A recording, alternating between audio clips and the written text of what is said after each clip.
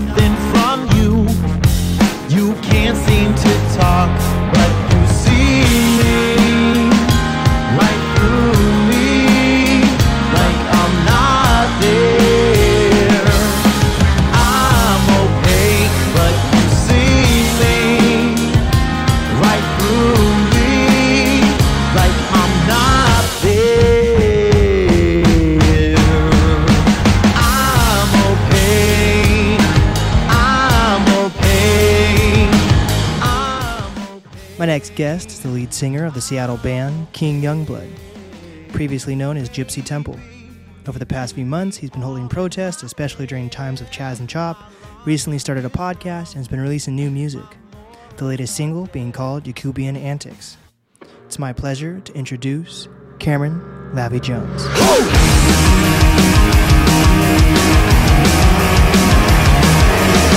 Why you go out of your way to burn the world down? Why would you lie to my face after I call you out? Bluffing your trash off a cliff, intentional ignorance. I educate only once, no second chances to give. My fight or flight is engaged, you know I want the smoke. Someone would call the police, I get Eric Garner choke. Tired being curious, intentional ignorance. I educate only once, no second chances to give. I don't know why you think that confidence you have is really earned. I know I'm not the one who will let you go with what you don't deserve. Welcome back, everyone. Today I'm with a very special guest, the one and only Cameron Lavie Jones from the Seattle band King Youngblood. What's up, y'all? What's going on? Thanks for having me, Blake. Yes, of course. So we just have to get this part out of the way. How long have you been growing your hair out? Oh, boy. Oh, boy. The last time I had a haircut or my hair was like short, I was 8 and I'm 21 now. No way. Yeah. So it's been a minute. Wow. But the last time I had a trim, I've never really gotten a haircut before, right? So I went to I don't want to out like whatever the barbershop was or anything like that, but it was not some brown folks, and I should have thought that through. But I'd never gotten my hair cut, so I didn't know what I was doing. So I went in there to get a haircut, and they were like, "Do you want to cut it wet or dry?" And I was like, "Well, it probably makes more sense to like wash my hair before I cut it, right?" You know, that made sense logically to me. And then I just came out looking like a pom-pom. I was fucking fuming. Oh my god. I was but yeah, since then I haven't even thought about it. So Yeah, that's probably one of the main reasons I stopped cutting my hair, actually. oh yeah, It was not even just like great clips, but actual barbershops have no idea how to cut my hair. yeah. I mean, like honestly, it's like if I do it again, hopefully COVID ends by the time that this happens. But knowing my track record, it'll probably be another fucking 10 years. Mm-hmm. But I would, I'd be looking around the CD before I go anywhere else. Or you gotta find a friend, family member, Yeah. partner, anyone that knows how to cut hair. Like the real thing about it is just like find a brown person that knows how to cut brown people's hair. Yeah. Because they'll know what they're doing more than letting you do like whatever Great Clip's finna do. Like I'm sure they do a good job for some folks. For but white people or Asian people because they have the same hair texture. Basically. yeah, it's like it's just like if you're black, like you gotta get your hair cut by somebody that at least is not intentionally fucking you up. I feel like that's a bare minimum. Yes, I have two stories. First, Yes. one time my hair was not as long as this is. Like this is the longest my hair has ever been. Well, but- you got tied to curls too. Yeah, and it was pretty long at this time. It was probably like middle school, Mm-hmm. and I was like, I think it's time to get it shaped up. And this lady had no idea what she was doing. She was like, "Oh, I messed up here. Oh, I messed up here." And next thing I know, I was back to like a buzz cut, and I had a full on afro. And I was like, hi. "Oh my." Hi, so you wanted a fade, right? You wanted a fade? Because Yeah. I know how to do fades. Yeah. If you wanted a fade, I can get you a fade. I don't know whatever the fuck else you were talking about, but I'm going to get you a fade, Yes. Youngblood. That's hilarious. And then the second time, this was at Great Clips, and then the second time was at a Hair Masters, which is basically a Great Clips also. And I went through this phase for some reason. I liked stripes in the side of my head. Okay. I just thought it was the coolest thing ever. Listen, man, if it made you feel like you went faster, put the flames on the side of your Yes. car, man. Don't let nobody tell you what to do. And this lady, like the thickness of an actual ruler, she made that on the side of my head on accident. I just Wow. had a huge, just bar of hair missing, and then like tiny stripes on the other side. I was so sad. Ka-chow. I cried. Oh, dude. Did you cry in there or did you cry like after you got out? After I got it, Okay. I was like, oh, this is a great haircut. I totally want it. Oh, man. Wow, man. Yeah, no, I think that for me, like my dad, my grandfather used to own a barbershop. My dad used to work in there. But, you know, like, I trust him for like braiding and things like that, you know, when I need to do like a deep condition or something like that with my hair. But it's like, I don't know, man. I just been so scarred by like niggas with scissors. Yes. Close to the ends. Yes. To the point where I'm just like, it's cool. I'll just let it rock, and you know, if it gets out of hand. I mean, it hasn't for over 10 years now, so I think I got it handled. Does it it continues to grow, right? Yeah, well, I think what it is it's like the split ends just I don't know. I remember seeing some fucking like some video at like 2 a.m. on Facebook about it.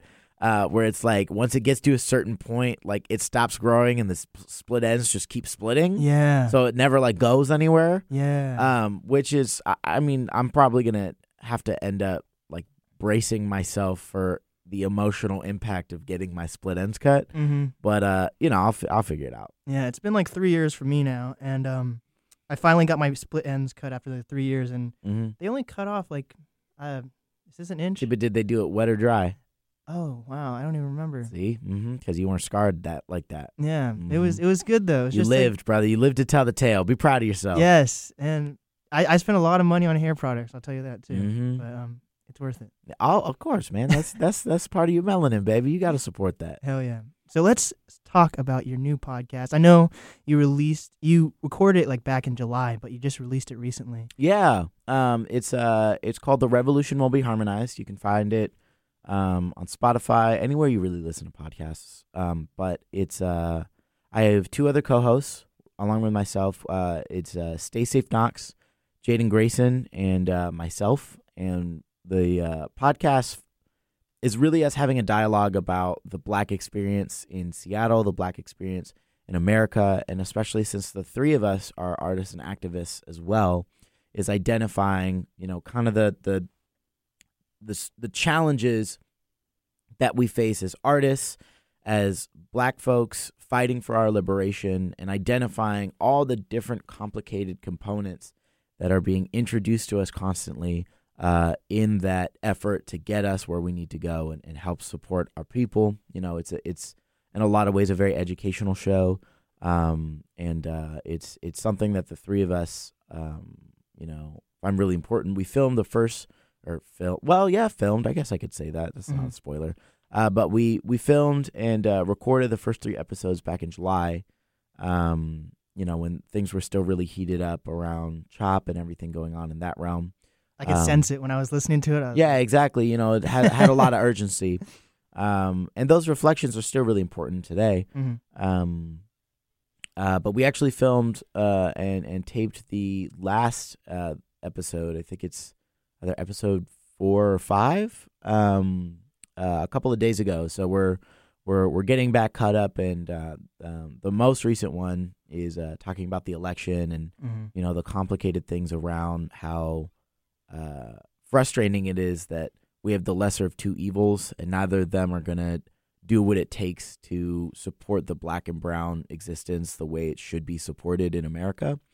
But also recognizing that, you know, morale is important, and if you've taken a deep breath, you know, you're allowed to do that, but that still has to translate into action because the work isn't done. But, you know, the show is really based around trying to activate people, you know, letting people into our lives and the way that we think and the way that we've been experiencing this existence here in this country, one that is founded in white supremacy.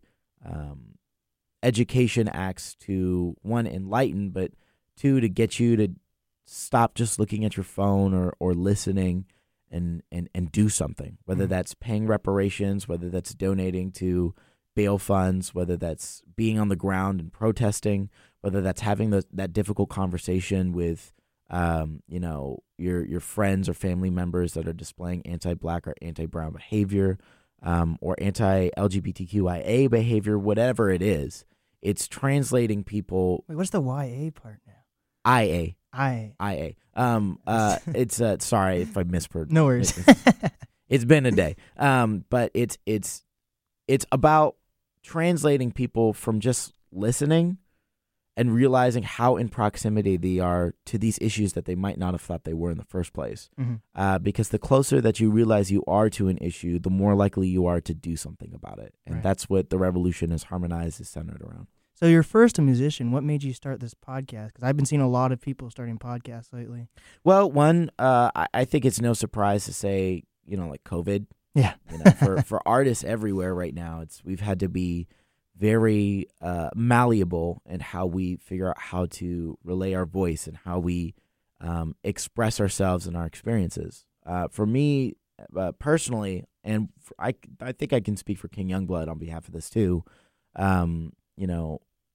social justice and speaking up has always been a part of what we do. So much of our music is centered around documenting those experiences and highlighting them in ways where there might be negative experiences or memories or emotions that we don't fully understand. But a lot of them are centered around the fact that we, at least three of us, Hamoon, Corey, and I, my three main band members and the other frontmen, we're all from marginalized communities. We're all Black and brown. And because of that, our music has always been in some way centered around, the struggle of what that is to live in a country that doesn't prioritize your life like that. It's always been something in our music, and it's always been something that we really care about in using our platform for.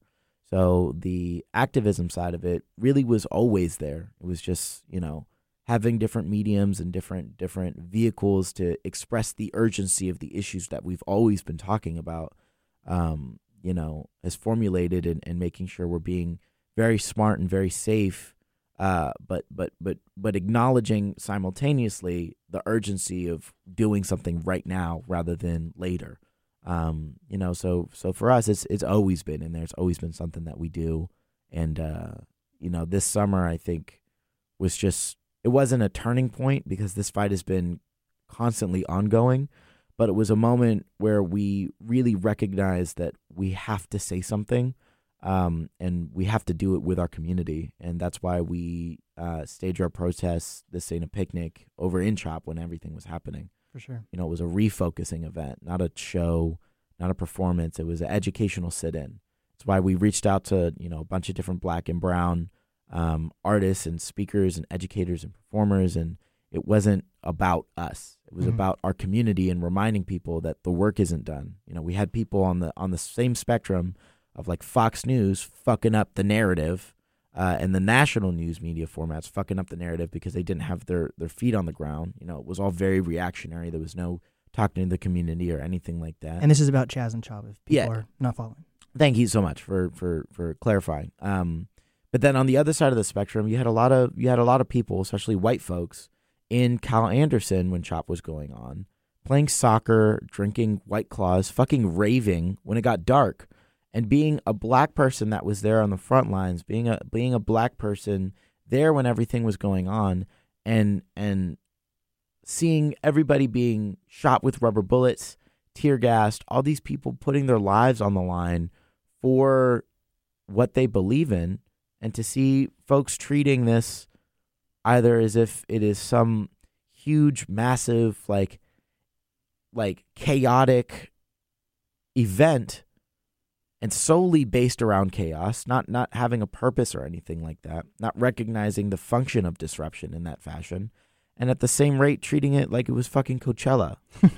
It was infuriating. Yeah. And for us, it was something that definitely sparked, like, we have to say something, and we have to say it right now. And so I was very grateful to have the opportunity to reach out to my community and everything like that and spearhead it. And I should also mention, that's also how I really met Jay, my other co-host on The Revolution Will Be Harmonized.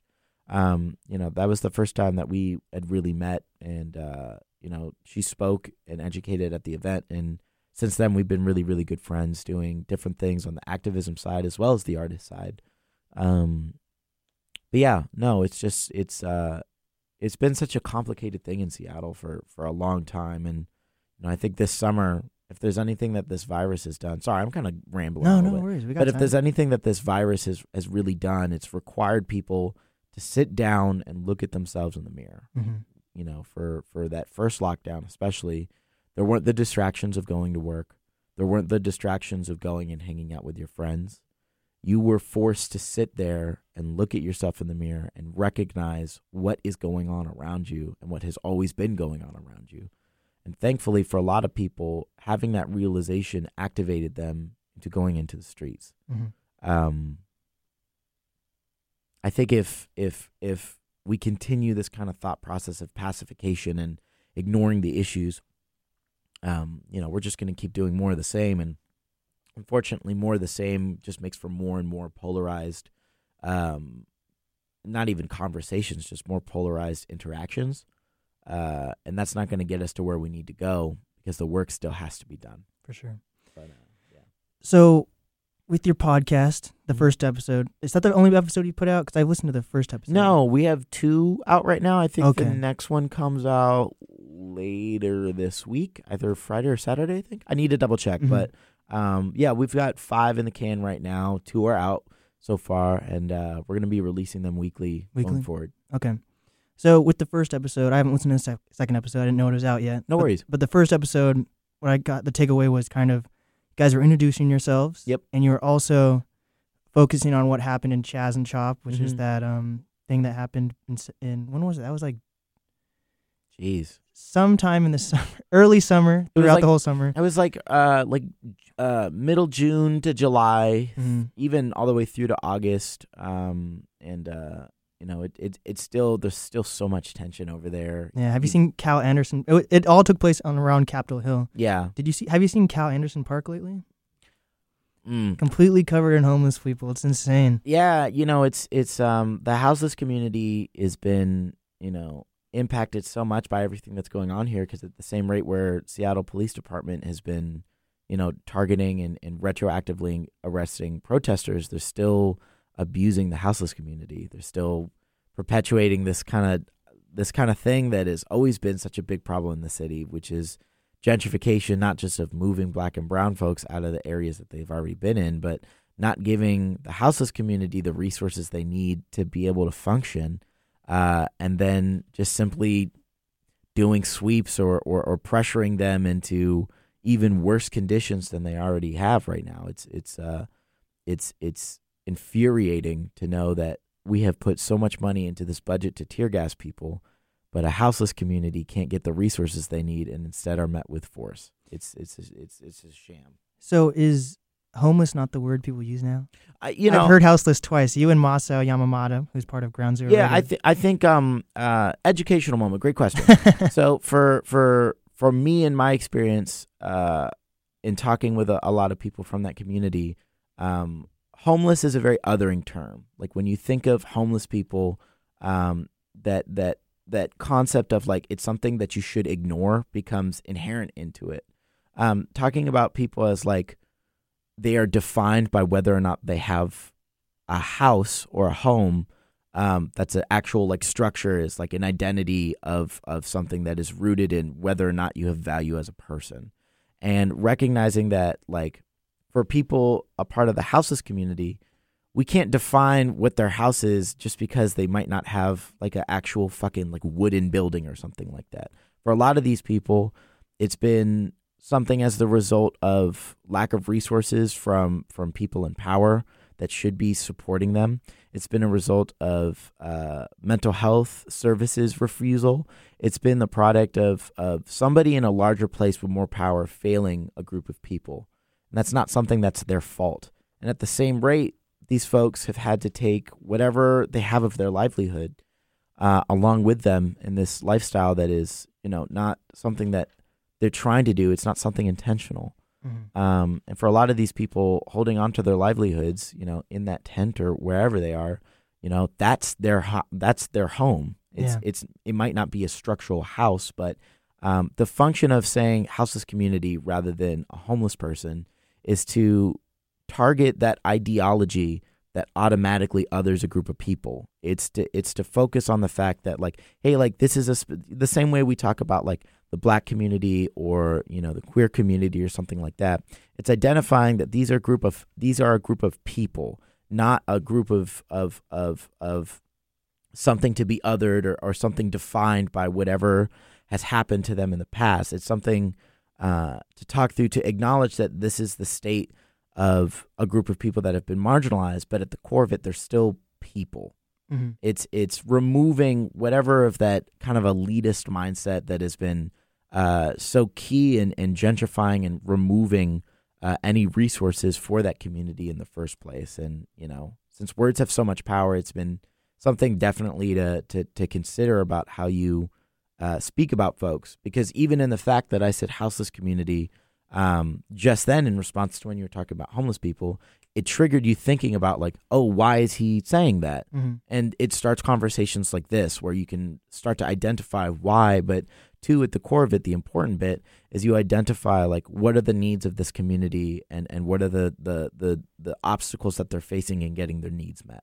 There's definitely tons of stereotypes when it comes to houseless or homeless people. Yeah. Like, COVID is definitely, you can't really use those stereotypes, especially during COVID times, Mm-hmm. because unemployment has skyrocketed, losing your homes or houses have skyrocketed. Mm-hmm. So there are normal people just like me or you who definitely have lost their houses. And of course, there are people who are drug addicts that are on the streets, but I don't think even then you should just throw them away or say they're not people. I mean, at the core of it, you have to acknowledge that when you think about your community, you can't be sectioning off just the people that are well off. You Mhm. can't just be sectioning off the people that have power or the people that have consistently benefited from whatever the status quo is. Your community, and when you say you're part of a community, it means you're helping everybody a part of it. And that includes the houseless community as well, especially if you live in Seattle. Because unfortunately, the way that we're prioritizing our budgets and the way that the city is functioning is not one that is acknowledging, let alone prioritizing people that need help. And that's across the board. For me, especially being, Black and Jewish, I'm mixed. Intersectionality is always been something that's been very core to who I am. And sorry, I'm doing that thing. I'm going to go ahead and do it before you do. Intersectionality is the concept that when there are two different marginalized groups, it's likely that the same kind of function or oppressive group that is marginalizing them is also linked in the same way. So it makes more sense for those two marginalized groups to work together rather than trying to side with whatever oppressor for one group versus another one. So a great example is like Black and Indigenous solidarity, where it's two different groups that have been the first to be impacted by white supremacy in America.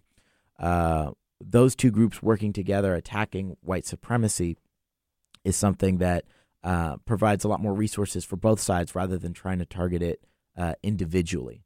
But does minorities always being a minority, does that always bring people together, though? Because I feel like that could also tear people apart. Sure. Saying, like, I might be a minority, but at least I have these rights compared to you. Sure, I get it. I think the acknowledgement in intersectionality is that it's not about identifying who has what and who doesn't have what.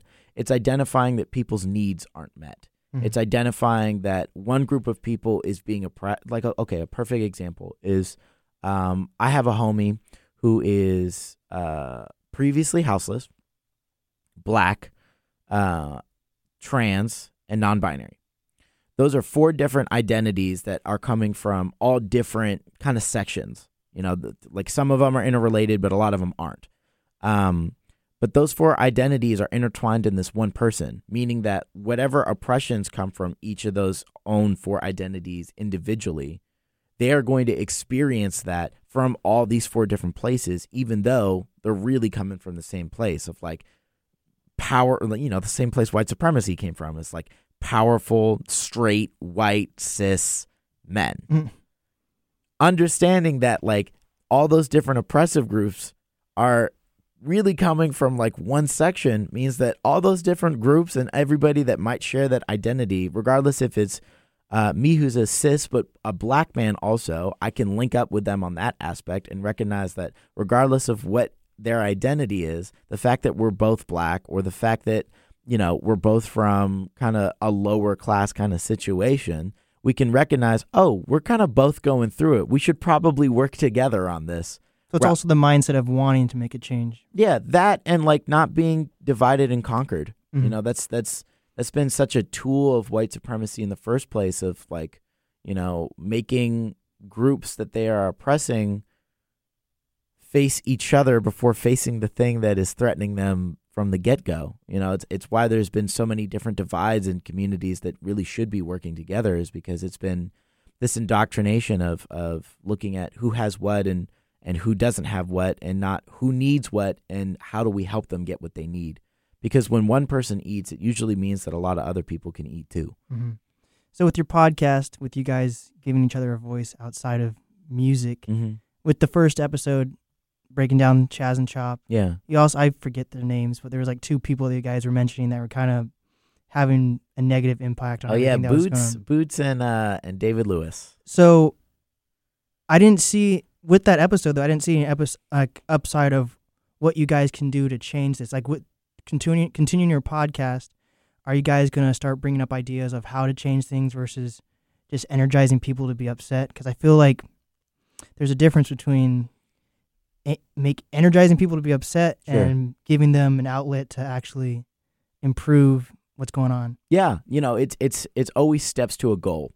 You have to enlighten people that there is a problem before they're able to identify and start solving the problem. So for us, it's been a lot of recognizing that there are a lot of different people that have a lot of different roles, and not everybody can do the same role. In every episode, we've always talked about what actions to take and what actions there are that you can take, whether that's donating, having those different conversations, being on the ground, like I mentioned before, signing petitions, all of these different things. There's a multitude of different things that you should be doing.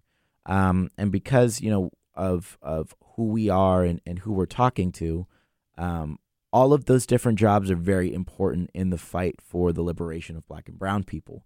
And we can't identify what people should be doing what roles, but we can enlighten them to the fact that there is a problem and what roles are available that need to be done. Mm-hmm. Also comes with timing. I feel like for the first year, I started my podcast when I was 18. Yeah. I'm 20 now, so that's almost like a year and a half. Cool. And when I first started my podcast, what I noticed was I focused on everything that everyone was doing positively versus breaking down maybe things they need to work on or anything like that. Sure. So I feel like with time, you guys will also be able to come up with new ideas and clearer goals, even that if you're not even a Black person and you're a white person, you want to make a difference. Like, of course, signing petitions is an easy thing, but I just feel like labeling everything as white supremacy can be a slippery slope as well. Like, I'm mixed, you're mixed. So it's not like we're saying, oh, we hate our white family members or whatever. I don't think identifying things as white supremacy, though, is hating white people. I think it's hating a system that is designed to oppress Black and brown people. And white people that are complacent in that system are people that are allowing it to continue forward. Now, I'm not saying that everybody is doing that, because not even all white people are aware that they are benefiting from that system. Mm-hmm. But the difference is that when you are educated, when you have been let into the experiences, the traumas that our people have experienced, if you're still choosing not to do anything, or at least reach out and ask what to do, or use fucking Google to look up what to do, because it's not like there's any lack of information. If you are still doing nothing, I think that says a lot about who you are, and I think it says a lot about how you are choosing the side of the oppressor. I think that I'm very concerned that dismissing and not acknowledging all the different ligaments that white supremacy has, especially in the 200 plus years that this country has had of subscribing to it, is us ignoring a problem. And dismissing a problem just because it's been a problem for our entire lives, since this country has been put together. I think that acknowledging it as the status quo is important, but constantly critiquing it and identifying all the different realms that it is somehow seeped into is integral in removing it from the status quo itself. So I hear your point about not trying to label everything as white supremacy, but especially as a Black person, as a mixed person, it's difficult not to do that when I know that it has been so relevant to every single facet of my life. There's a time period where you and I wouldn't even have been sitting in these seats because of white supremacy. There was a time period where our parents couldn't even have been married because of white supremacy. We wouldn't have even existed if people hadn't challenged the fact that white supremacy was the status quo.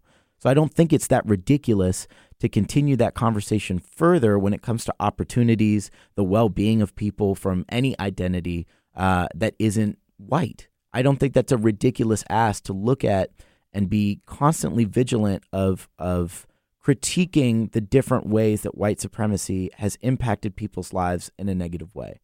That's a great breakdown. See, that's what we needed. That's what we're here for. So when I think of Chaz and Chop, because I've been working with the Martial Law Band for a while now. Yeah.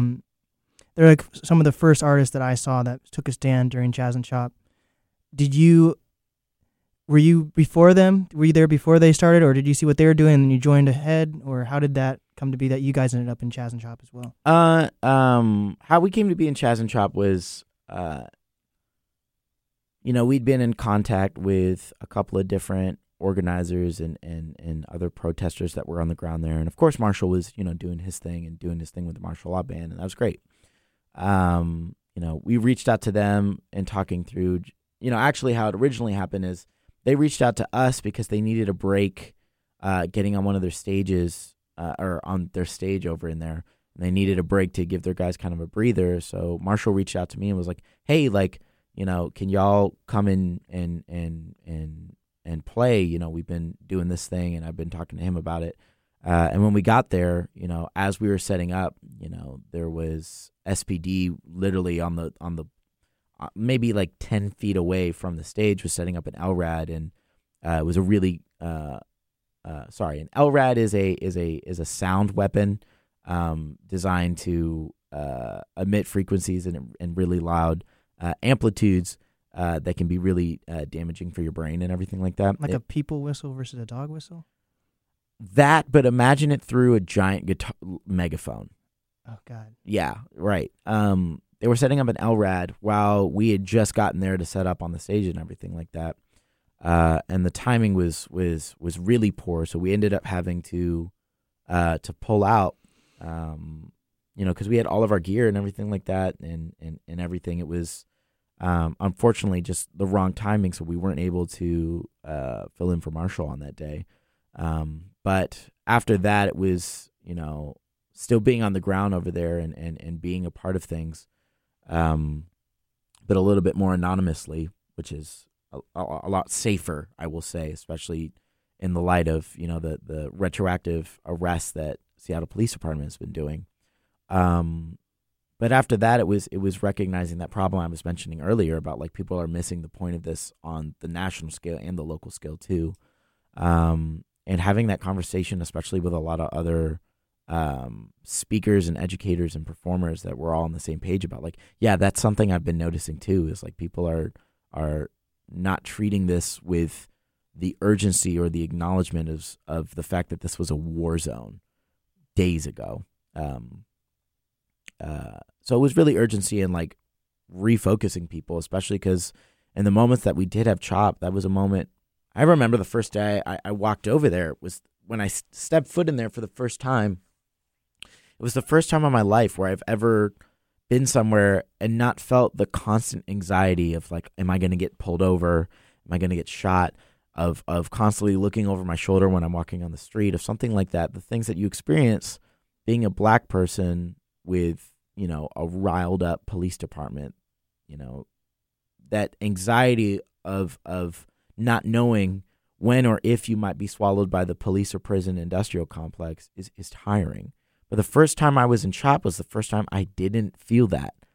And it's so interesting because I've been on this planet not that long, relatively. I'm 21 years old.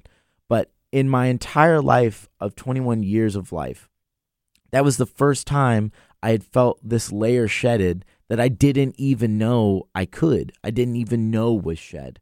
And it was really that feeling in combination with identifying the urgency of refocusing people that triggered us into staging that protest. And, since then we've definitely had to make sure that we're being very safe with, the spread of information, especially with the other speakers and performers and all of that, because it is still something that is ongoing. But also recognizing that, if this is what it takes for us to get to where we need to go, if this is one step, using our platform is something that, is important to us in doing the right thing for, whether that's on social media, whether that's speaking engagements like this, or speaking at protests or staging protests. It's all steps to a goal.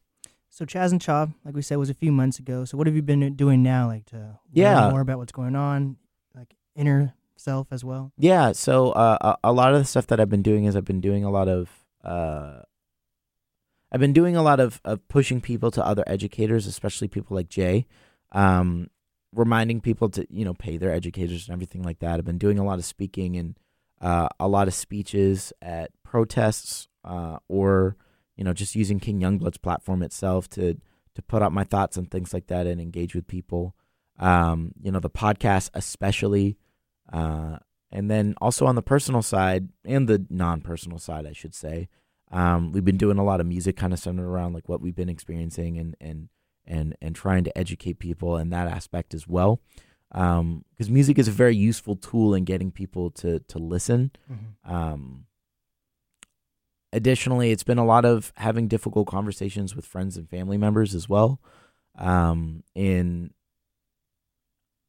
highlighting really what we've been going through since the get-go and things that I've experienced and they've been able to experience as well. It's a lot of work, but it is all work that has to be done on all angles of the spectrum, regardless if you're Black or not. Mm-hmm. But yeah, as far as just the mental side of things, I'm waiting for my therapist's office to reopen back up after COVID. But I'm making sure to tap in and check in with my community, and been doing a lot of art centered around it and not centered around it.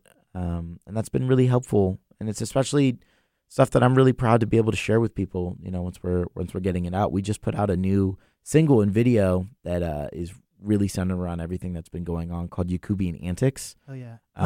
Yeah, go ahead. Can you break down who Yakub is? Yeah, sure. So Yakubian is have you ever seen the show Desus and Mero? Yes. Okay, yeah. So, I know about this. Okay, great. Tight. Awesome. So I fucking love them. I binge watch every single episode they ever had, especially on, like, when they were back on Viceland before they were on Showtime. Mm-hmm. But Yakubian is basically another term for like I put it out very distinctly, and I defined it to make sure I would be identifying exactly what I'm talking about on the nose, not letting people get twisted about it. Yakubian Antics is defined, it's a noun, but it's defined as the outlandish behaviors, actions, or consequences of white supremacy that have to be acknowledged, deconstructed, and abolished. So it's basically recognizing, like, so like a great example is it's very small on scale in comparison to the other forms of white supremacy that we've seen. It's like, fucking literally like shooting again and again and again Black folks from the police. But a smaller form of that is, like people touching your hair. It's this very subtle but very small kind of form of othering, where you are looking at somebody and seeing them as like, a texture or something that is this exotic thing that you get to experience, like it's a fucking petting zoo. That's a Yakubian antic. Let's see. If you're white and saying the N-word, that's a Yakubian antic. If you're a cop and you shoot a Black person, especially an unarmed Black person, but regardless, that's a Yakubian antic. If you are the president of the United States and you are emboldening white supremacists, that's a Yakubian antic. It has a very broad spectrum, but the song that we wrote, Yakubian Antics, and the video a lot as well, is centered around trying to identify, like I was mentioning before, all those different ligaments that are either very subtle or very explicit of showing how white supremacy is seeped into the everyday life in America. That's really what that song is about again, identifying it and not allowing it to continue just being what we go through every day. And might I say, your music videos are insane. Thank you, man. All of them, like the King Youngblood one. You're a king. I'm guessing you're a king there. Yeah. That was all your music videos are crazy. Thank you, man. You know, it's it's super cool because, you know, all of that stuff. Fucking the last video we did before you, Kubi, and we just shot all on our iPhones. Wow. And you know, all the videos that we've been able to do have been entirely in house, and it's been a big honor and a lot of fun to be able to do. But especially in doing something that's so much more politically charged, like Kubian Antics. You know, that's another huge form of us using our platform for activism and using it in what we believe in. Sorry, I'm going to do a shameless plug real fucking quick. If you're curious about it, you can find it on our YouTube page, King Youngblood Music, or you can listen to the single itself on Spotify, Apple Music, wherever you find stuff. Hell yeah. So how long have you guys been part of the music scene, by the way, as King Youngblood? Well, you were Gypsy Temple before? Yeah, we were. We were for geez, I guess I want to say like the first half of our careers. But you know, the band is my baby, and you know, I started it back when, Jesus, I must have been like 12. Wow. And you know, now that it's evolved and definitely we've had so much more time together and being able to create and identify what the things are that we want to and the things that we need to create, as well as making sure that we're spicing and having some fucking fun in there too. You know, Jesus, man, I wish I was good at math, but I'll let somebody who is better at math do the math for me. The band started when I was 12 and I'm 21, so bing bang bop. 11 years? Yeah. 12? No. See, 11. Fuck, man, we just outed both of ourselves. Shit. Thank you. That's 9 years. 9 years. Thank you, bro. I appreciate that. Yeah, 9 years is a lot of time. Jesus Christ, Let's just blame it on the morning, but it's 12, so I guess it's not. See, you had an out and you threw it away, bro. Anyway, but yeah, 9 years is a long time of, you know, doing a lot of learning and doing a lot of self accountability and, you know. And you're currently in college too, aren't you? Yeah, I'm in my last year at UW. Wow. I'm studying communications over there, and it's been something really useful, especially, shout out. It's been something really useful in my career, but especially in like learning how to be a better community member, especially, you know, because so much of communications, at least of what I've learned, is learning how to listen rather than how to actually outward express things. But yeah, man, 9 years, you learn a lot in that time period. Yeah. Do people in your school or any clubs support your protesting and your music? Are they, when they see you out there protesting, do they want to join or? Yeah, I mean, you know, for me, when COVID hit, it kind of disabled a lot of whatever community could happen through UW as an institution, you know, because, you know, whatever of being able to like go see somebody or go put up posters or be in message boards about things like that, you know, that communication avenue really was like stripped away. But, you know, a lot of the black and brown homies that I have are in support of what we do. A lot of the white homies that I have are in support of what we do and are providing resources to support as well. And that's not even through a UW thing. That's through a recognizing the urgency of the problems we're talking about thing. You know, because regardless if it's something that we're doing, it's something that they are working in and trying to be a part of for anything fighting for the liberation of black and brown people. And, you know, when it gets to be their homies that are doing that too, it makes it a little easier to understand the proximity of it, as well as, you know, like come slide through and give us a hand. Yeah. Let's break down COVID in colleges. Yes. You know, I know a lot of friends who are in college and Zoom University, you mean? As soon as, like, some are like out of state, some are in state, but as soon as people realize that they're actually going back to college, to their dorms, it was almost like they forgot about COVID. So I know tons of friends who have personally got COVID. Fucking Greek row at UW is just festering, bro.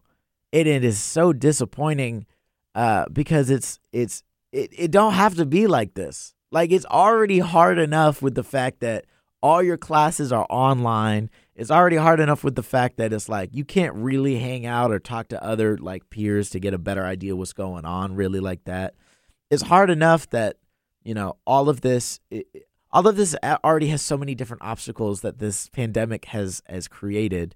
But on top of that, you also have people not taking it seriously for the sake of trying to hold on to the memory of what it was like before it was a pandemic. Yeah. But that isn't the world we live in right now. And the sooner that people not only make that realization, but fucking fix their behavior about it, the sooner we can get back to the very thing they're trying to get back to. For me, I'm very frustrated in like how this whole thing is like shaken out as far as, you know, stopping people from being able to work, but not pausing like people having to pay rent. That doesn't make a lot of sense to me in the same spec, but that's a totally different conversation. This is about college. If you can do Zoom University, do it and be safe. If you can't and you have to be on campus for, you know, a resources related issue, do it. Wear your fucking mask. Get tested. And don't throw a fucking party. That should be the most basic common sense. Don't throw a rager in the middle of a pandemic. Cause you've sorry, bro. I'm so tight about this, man. Especially after hearing about all the shit on Greek Row about like, I don't know if you ever saw this, but like on UW, there's a Facebook page called Overheard at UW, which is basically like a giant forum for like any UW students. And it was like one of them was calling out like, you know, there was this article that came out identifying that like Greek Row is like having a major uptick in COVID cases. And like somebody had reposted it on the Overheard page. And like there were a couple of these like frat dudes that wrote in like, hey, like partying is a way of life. It's what we do. It's a part of our culture, a part of Greek life. And this pandemic has already stripped away the rights of so many people. We are not going to stand just like all this fucking shit. Like, bro, I swear to God, man, if you don't wear your fucking mask and stop throwing ragers, we're going to have to do something, bro. Because you're putting people's lives at risk. And, you know, we can make all the jokes in the world about clowning somebody that's totally on the wrong side of history. But at the core of it, it's still this strange denial of a problem that they are complacent in. Yeah, if like artists are fine, they're not fine, but if they're able to not do events where they're actually getting paid, you should be fine not being able to do just partying. Yeah, don't buy the fucking keg. If you want to get a 6-pack for your housemates, fine, because you're in a pod, that's cool. But don't be inviting people over to expose them to your dumbass shit, boy. So what is some advice for artists who can't perform live right now? Like, I feel like a lot of artists have felt, if I personally had taken a break from my podcast, it would have been 7 to 8 months down the road. I would have basically probably forgotten all my skills, right? Yeah, exactly. So what is some advice for some artists who maybe are starting to get depressed they can't perform live, or they don't want to just talk about COVID? You know, that acknowledgement that your art should exist is really the first step. You know, so much of the music industry, unfortunately, is resource-based. You know, it's if you can get your hands on a guitar, if you can afford those pedals, if you can, you know, lift that big-ass amplifier out of the basement, it's if you have resources or access to recording materials, you know, it's a lot of different things that are these kind of entry fees. But at the core of it, your art is important to you, and remembering and recognizing that not only is your art important, but your voice within it is just as important and something that people need to hear. It's unfortunate that right now we're in a time period where it might be difficult or might be poor timing of when they do hear it.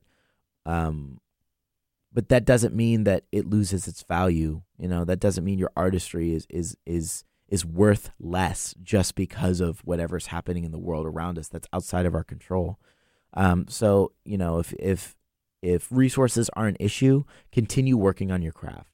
Continue building your discography. Continue exploring and expressing yourself in different ways, finding what speaks to you the most. You know, take this time to go be in the dojo and lock the door for a second, because you're going to be better off once you come out of it. If resources is less of an issue for you and you're able to if you have the gear to be able to do, you know, the things that you need to do, reach out to other people in your community that might not have those same resources and figure out ways to work with them So both of you guys can get your artistry out there in the same token.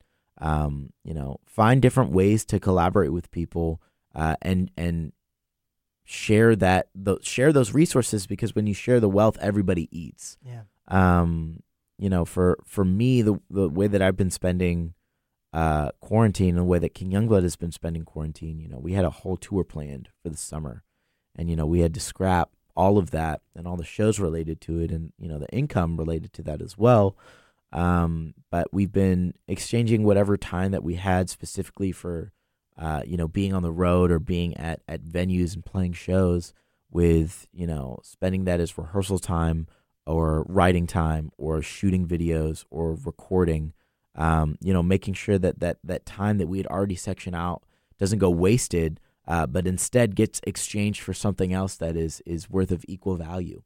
If I had any advice for people, it would be, don't let this pandemic or the consequences of it define your artistry, because regardless of when people hear it, they should and they need to, because your artistry and your voice is important.